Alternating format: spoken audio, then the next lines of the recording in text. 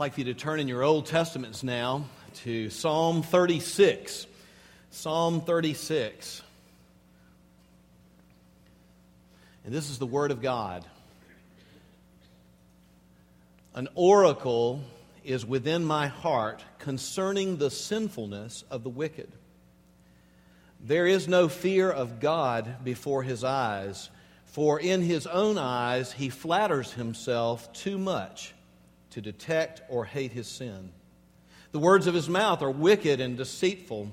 He has ceased to be wise and to do good. Even on his bed He plots evil. He commits himself to a sinful course and does not reject what is wrong.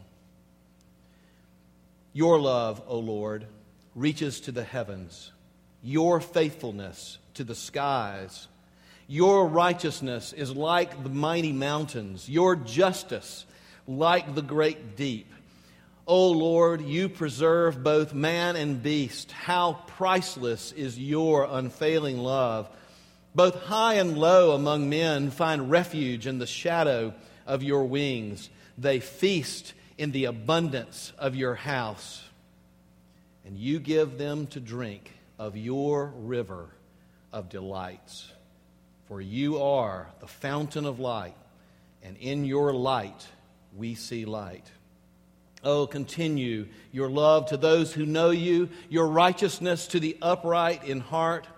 May the foot of the proud not come against me, nor the hand of the wicked drive me away. See how the evildoers have fallen, thrown down, not able to rise. I'd like to begin this morning as we unfold this beautiful piece of poetry, Psalm 36, written by King David. I'd like to begin by asking a very personal question, maybe an uncomfortable question, but I think it's a very good question to begin this psalm. And here is the question. What do you think about when you're all alone that somebody might be surprised if they knew you thought about it? Or maybe we could put it this way. What is it that you kind of fantasize about, that kind of realm of thinking that somebody might be shocked if they could see you thinking that in your heart? Now, that's actually a very good question. It might be an uncomfortable question, but it's a good question because that's kind of what happens when we get still. I'm asking you what comes to your heart when you stop. That actually reveals something that has attached itself to our heart that has become important. And I wonder for you today what that would be. I remember a guy in college named David. And David came to school, and I promise you he did not come to school to get an education. That was far from why he came. He came to school to P-A-R-T-Y, to party. And he skipped classes, and you know, he would actually sit in the fraternity house while some of us were in our classes and plan his next little wild time, you know, and it was all about him. And this thing just got crazier and crazier as time went on. And in fact, you know, I would look and I would just see, it almost would break my heart that he just used people without a second thought. Because people existed for them to be, for his pleasure. That's what you do with people. That's what you do with situations. You make it all work for you. You use them up. You throw them away because it's all about you. And that's exactly. And you know, you wonder what's going on with this man's conscience as all this is happening. And he had this devilish little laugh. I can hear it in my mind even to this day. It's almost more of a giggle than a laugh. And he just giggled kind of that. He laughed incessantly like a little horse or something. He's just always laughing. And but there was something very interesting about this man. That underneath all that laughing and all that selfishness and all that partying was an absolutely miserable person. And I'll tell you how I know that for certain. Because he told me. You see, some guys in my fraternity actually shared the gospel with him. He mocked them so bad. Look, if you ever share the gospel with somebody and they mock you, you don't worry about it. I am not ashamed of the gospel Because it is the power of God unto salvation. It's not the power of Joseph Weed or you. It's not up to you to convert somebody's soul. You can't do that. So if you ever get mocked or just, laughed at, don't worry about it, because that's exactly what this guy did. But that seed was planted, and there came a time, and I don't remember the exact time, there came a time when we noticed something shocking about this man. He suddenly was different. And when I say different, he was really different. He received Christ. He was thinking about it underneath all the time. In his misery, he kept going, he kept pushing, he kept trying to make it work for himself. It never worked. And he received Christ, and now all of a sudden, this guy, as committed of a turbo-pagan as he was over here, he just loves the Word of God. He loves to pray. He loves Christian fellowship. He loves ministry, and he's laughing all the time. That didn't change about him, but there's a little twinkle, in his eyes. He loved his new life so much more than the old life. I mean, it kind of didn't give up. It didn't wear off at 2 a.m. and it never gave him a headache. It was great. In terms of Psalm 36, written by King David, we might put it this way. He used to drink from the mud puddle of his selfishness, but now he drinks from God's river of delights. Let me say that again. That's the contrast. He used to drink from the mud puddle, the dirty mud puddle of his selfishness, but now he drinks from God's river of his delights. And you know what? There's still, to this day, only 2 places you can get water in your life. It'd be from your own attempt to make your own life apart from God in your own little mud puddle of selfishness, or it'll be from the river of God's delights, or the springs of living water, or there's lots of metaphors for that. And I just wonder, which are you drinking from this morning? First, I'd like to talk with you a little bit about the mud puddle of selfishness. That's where David starts the psalm. An oracle is within my heart concerning the sinfulness of the wicked. He has no fear of God before his eyes. An oracle just means a word. A word is in my heart concerning what real wickedness is. And then followed, you'll see by a word about the glory of God and the grace of God and how wonderful the grace of God is. But we have to ask the question, who are the wicked? The Bible uses that word wicked a lot. That's not a word that we use a lot these days. We say, well, somebody's struggling with sin, they will say, that person's wicked. But that's a Bible word. And so we have to ask the question, who are the wicked? Well, David gives us the answer. The wicked are people that don't fear God. The wicked are people who say, God doesn't matter. God's not going to do anything. We don't have to worry about God. We do what we want to do. That's the way wickedness is defined by David here in Psalm 36. And it says, there is no fear of God before his eyes. Now, David says the wicked have their eyes on something, but it's not God. It's not a healthy respect and a fear of God. Who do they have their eyes on? If you look at the text, they've got their eyes on themselves. He flatters himself so much, the wicked. He flatters himself so much that he can no longer detect or hate his own sin.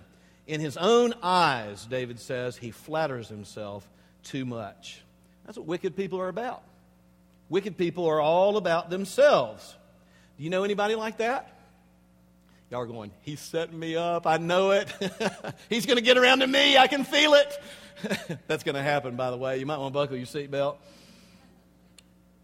The verb, he flatters himself, is so interesting. It literally refers to the process of smoothing metal with a hammer and an anvil to make an idol. I mean, is that picturesque language or not? He flatters. He's so busy fashioning the idol of himself and making himself so important that he can't even see anything else. He can't even hear anything else. His self-flattery is turned up so loud, he can't hear his own conscience anymore. They're doing what they want. They no longer have the ability, quote, to detect their own sin or hate their own sin. In fact, in that state, sin becomes good, because good is defined by whatever makes me feel good. Whatever makes me feel better is good. And if God calls it sin, that's not my problem, because it's about me, and I'm not worried about God anyway. That's the wicked. David says, because his heart is filled with wickedness and deceit, therefore his words also are filled with wickedness and deceit. You know, it's out of the heart that our words speak. And so, you know, that's a sign that there's wickedness in operation there. Verse 3, the words of his mouth are wicked and deceitful. And then we read these words, he has ceased to be wise, and he has ceased to do good. This is a very detailed description of what wickedness is. You know, wickedness is about a lack of the fear of God. I'm worried about God. I do what I want to. I don't care what sin is. I say what I want to. So wickedness is kind of about what you do and say. But it's even deeper than that. David goes on to say wickedness is about what you stop doing as well. That's fascinating, because really we can't see into each other's hearts. You can't see into mine. I can't see into yours. You know, maybe we've got incredible selfishness going on down there. Maybe it's being played out in some really key ways that are not healthy at all, but we can't see it. But you know, there are certain things you can see. You can actually see. Sometimes people can refrain from doing things, but a lot of times they can't help themselves in their speech. So that's kind of a way you might see that. And then the thing that they don't realize is kind of what they stop doing. Stop going to church. Stop cherishing your wife or your husband. Stop listening to your children actively. And why would you do that? Simple. Because you're so into you. And you're so into what it is that you think is going to make you happy that you have left off these important things. And that's, just tuck that away. Back, just as you go forward in your life, just tuck that away. And that might come in handy for you one day. They cease to do good. Now, who are the wicked people in the world?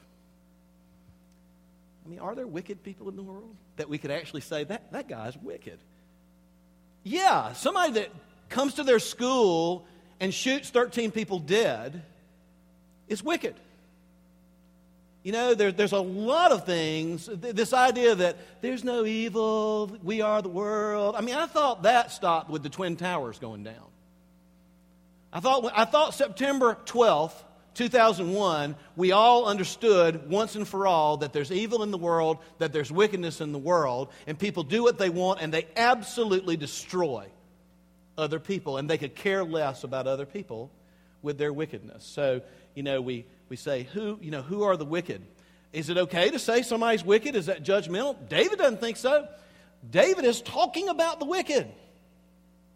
You know how David knows they're wicked? Because they're trying to kill him. That's a bad way to learn somebody's wicked.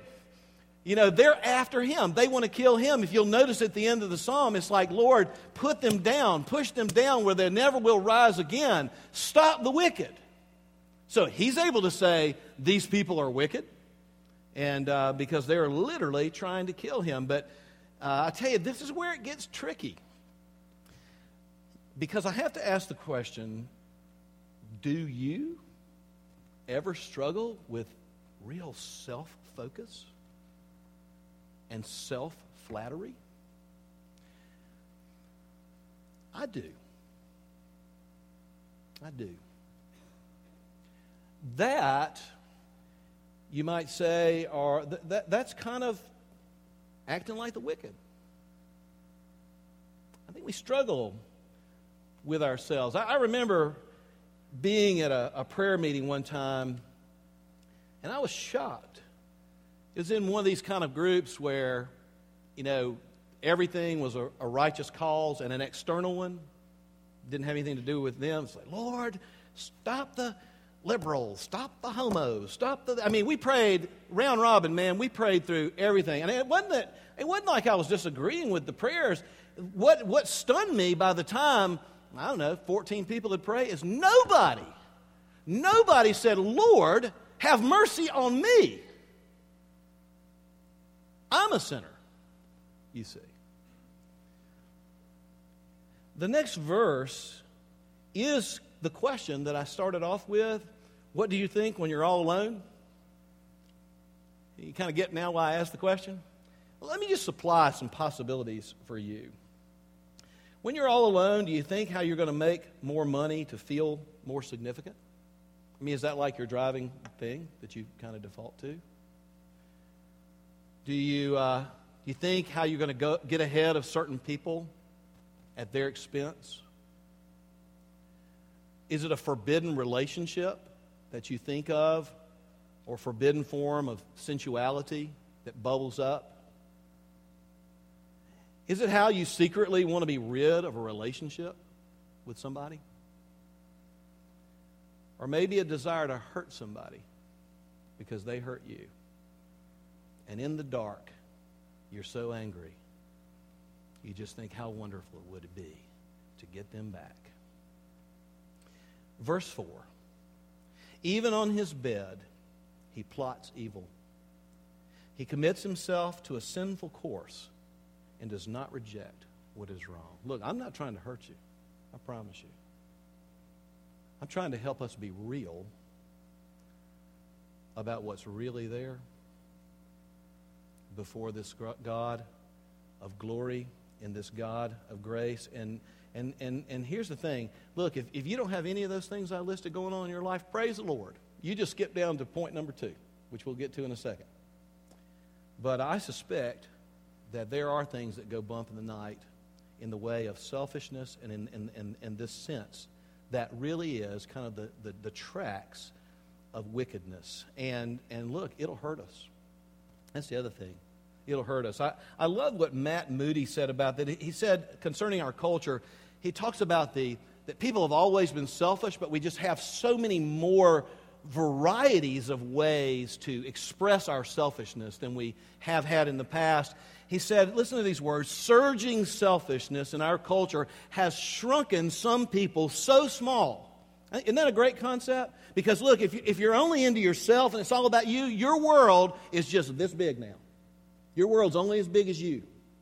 That's a small little world to live in. Surging selfishness in our culture has shrunken some people so small and filled their lives with such emptiness because you cannot fill yourself with you any more than a cup can fill itself with the cup. It will just not work. They're so filled with such emptiness, he says, they seek to erase their emptiness through sensations. Selfishness has an insatiable appetite for every expression of hedonism. That just means I do what I want, when I want to. But in the arithmetic of hedonism, anything multiplied by 0 still equals 0. That's profound. It won't work. It will hurt me. It will hurt you just to be a person that solely focuses on me and to hammer out the idol of myself so loud that I can't hear God and I can't hear anybody else.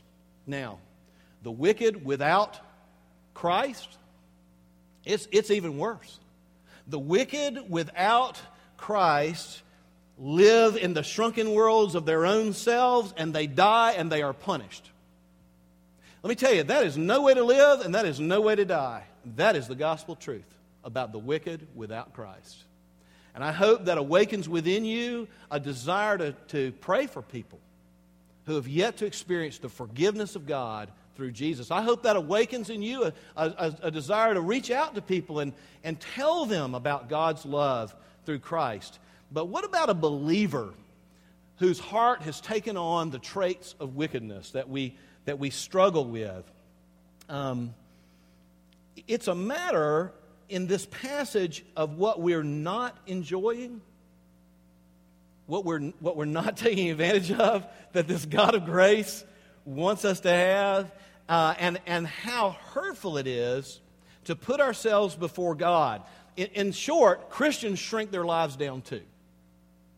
Okay? We shrink our lives down too. There's nothing magic about a Christian that we wouldn't shrink our lives down if we really decided to to live out such a selfishness, and it really hurts us. And it's not something that happens overnight either in our lives. It's surprising where we can get to with our selfishness. In fact, there's a song that I really like. I like it, and it scares me to death. And every time I hear it, I just almost grit my teeth. It's a song by Casting Crowns called Slow Fade. Some of you have heard that song. You understand why it's so scary. And the song, I want to read to you the refrain of this song. It's a slow fade when you give yourself away. It's a slow fade when black and white turn to gray. Thoughts invade, choices are made, a price will be paid when you give yourself away. And here's the devastating line. People never crumble in a day. It's a slow fade. Where are you with this in your life? With this selfishness? With this, the world is about me. People are here for me to use them. This world is my oyster. It's here for me to arrange it in the best way to make me happy. Is that a struggle for you? I will tell you something. I have never felt really strengthened by my selfishness. It's just never happened. Over the long haul. Over the long haul, I have just never been built up and felt strengthened by my selfishness. And I will tell you further that my selfishness has never done anything in my life that I would want to pass on to somebody else as a blessing to them. And I think it's very obvious how hurtful this is to us. It's like being content to drink out of a mud puddle when a beautiful, clear, cool river of grace is flowing right by.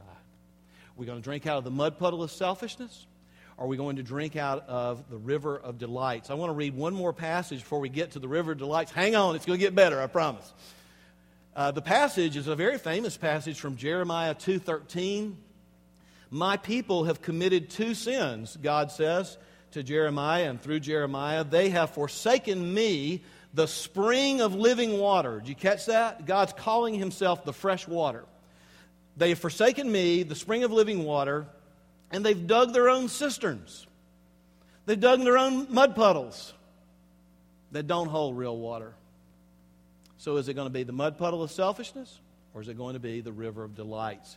Let's look at this river of delights. I mean, the passage shifts gears so quickly here. It's almost breathtaking how quickly that everything changes in Psalm 36. And the smallness of the wicked, the shrunkenness of a life, a selfish life, is suddenly dwarfed by the glory of God and the grandeur of God's grace. David is saying, God's here all right. You know, as opposed to, there's no fear. We don't have to worry about God. We don't need God. God's irrelevant. David's saying, God is here and He matters. Your love, O Lord, reaches to the heavens. Your faithfulness reaches to the skies. Your righteousness is like the mighty mountains. Your justice is like the great deep. And just to look at these quickly, your love, the word is chesed. Chesed, I've explained chesed to you before. Chesed just means loyal love, covenant love, relational love. It's the love that God just keeps loving us with just because He's promised, just because we're His children. That's the love, even while we're struggling with selfishness, if we are a believer in Christ, that is just right there, always ready for us to turn from the mud to the river, because that love never goes away. It's a beautiful love. And what David says about this chesed love is that it reaches to the heavens. It's always greater than anything and has the power to win in our lives. Yeah, He's there, and it matters. Your faithfulness, he says, the word here literally means support, and the word picture is the strong arms of a parent under a needy infant. You think about a little child. How do you hold a little child? What's your heart for a little child? You're going to feed that little child. You're going to give that little child drink. You're going to take care of that little child, right? That's support. That's what God is like. And it reaches to the skies. Kind of like we say, the sky's the limit. That's what David's saying in an old-fashioned way. There's just no limit to the beautiful love that is always there for us and the support underneath if we would just see it. Your righteousness, he says, it literally means to be straight, God being upright. God's not only holy, that is pure, but he always does right. Maybe a play on words would be David saying, hey, God not only loves us, God not only is there, God will always do right by us. Everything he does will be right and loving and good. He will be straight with us. He will do right by us. And the last one is, your justice is like the great deep. It simply means the fairness of God as the one who rules over all. Specifically, what it means is that if you have suffered injustice and you are sad, you are broken because of it, he sees it. He will fix it in his own time and in his own way. In other words, he doesn't just love you, he's not just supporting you. He really will bring that justice in his own time and in his own way. His justice is like the great deep. It's like the tide. It will come, you see. Wicked equals small and inward. God's grace equals huge and overflowing with goodness and love. Look at verse 7. As all this gets applied to us, both high and low among men find refuge in the shadow of your wings. He says later, those who know you. Doesn't matter who you are, if you know God, you will find refuge. They feast on the abundance of your house. You give them drink in your river of delights. For with you is the fountain of life. In your light we see light. We can drink. We can turn from the mud. But see, we don't just say, Lord, forgive me of the mud. That's just half the equation, right? We want to turn from the mud.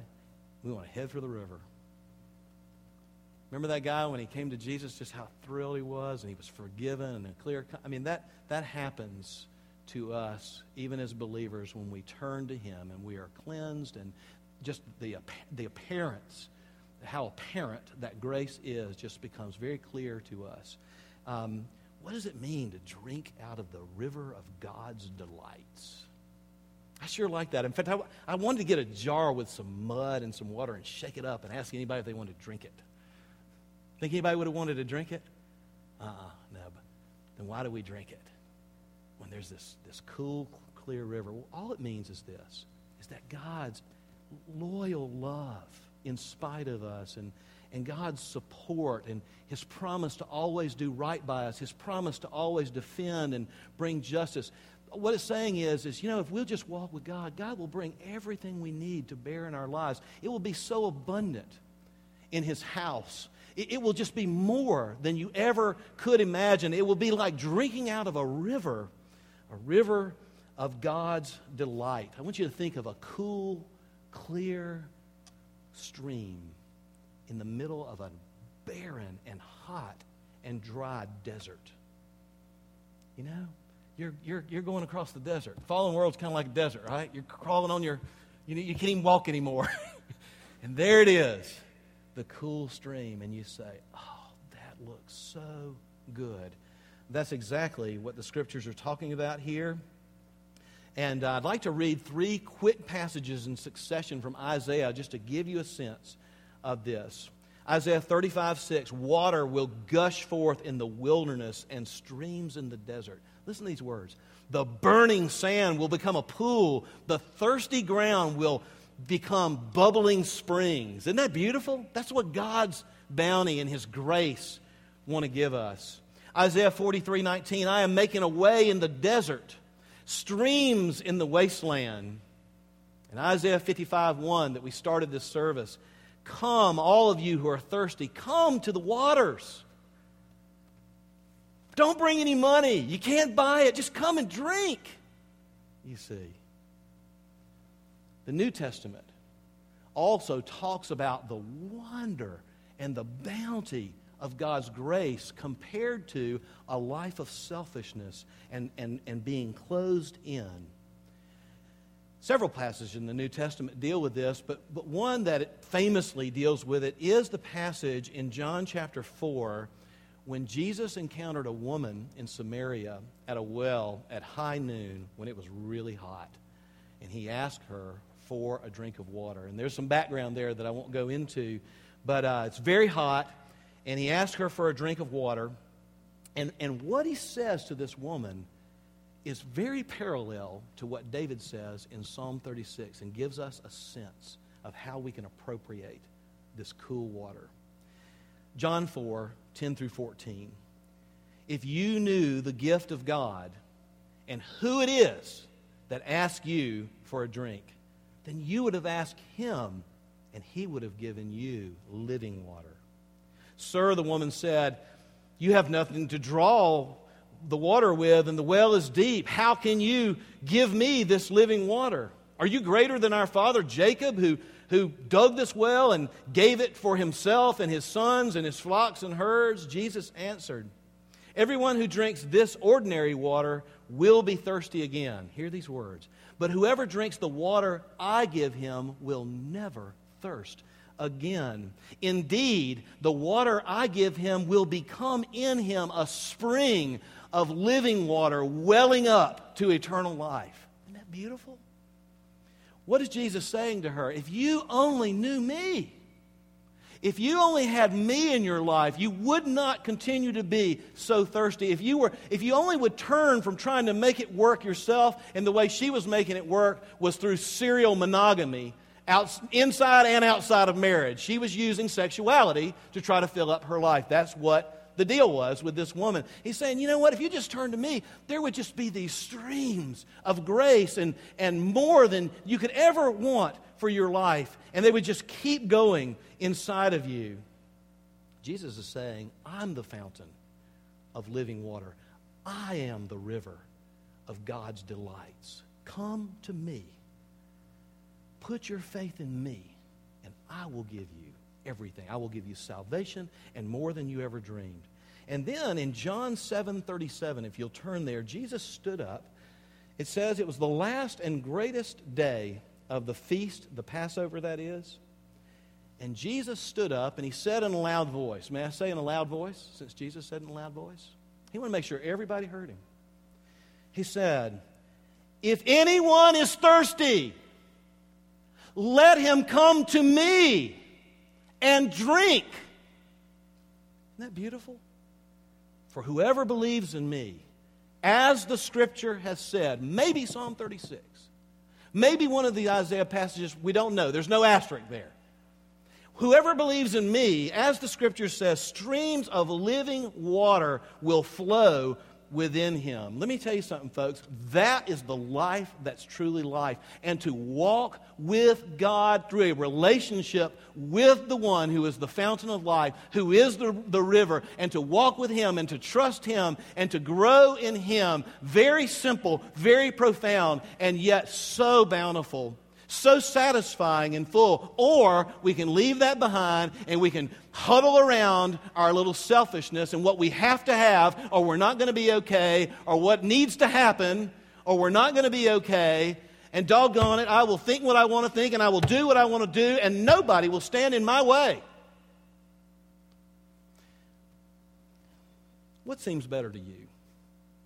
Mud puddle of selfishness or a river? Living river through a relationship with Jesus of God's delight. Well, I know it sounds better to me. I know I struggle with that mud puddle. And I know I've been hurting from Psalm 36 this week and loving Psalm 36 this week because of the coolness of that river. That is available now to all who would call upon the name of Jesus Christ to be saved. If you've never put your trust in Christ,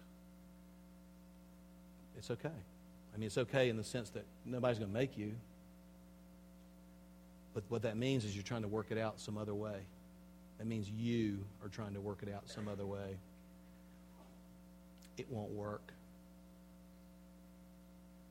You're invited to put all that down and just put your trust in what Christ has done on the cross on your behalf before a holy God, and just let that river well up within you. And just like that guy I talked about, just the joy of walking with him. But you know, there are many of us, we've known the Lord for years. Why do we get so stuck in our mud puddle? You know, maybe that's where you are today. I mean, I don't know what it would be. I mean, what's great about, applying a passage in this way is, if God's speaking to your heart, Let me ask you something. Is it working for you? It's not, okay? And it's not going to. It's just going to get worse. And the invitation for you today is to see yet again the river of God's delights from this chesed love. He still loves you. He's not cast you away. He still has his arms underneath you. If you just know that, he still will do right by you. He'll still defend you and give you all that you need. Which brings us to this table in front of us. That river has run through the Old Testament to the New Testament. That river has been shown in the gospel, even through the preaching today. That river, we're going to drink a little later, and it's all going to be about Jesus. And it's a wonderful opportunity for some newness to come into our lives. Mud puddle or selfishness? A mud puddle of selfishness or river of God's delight? Which would you like today for your life?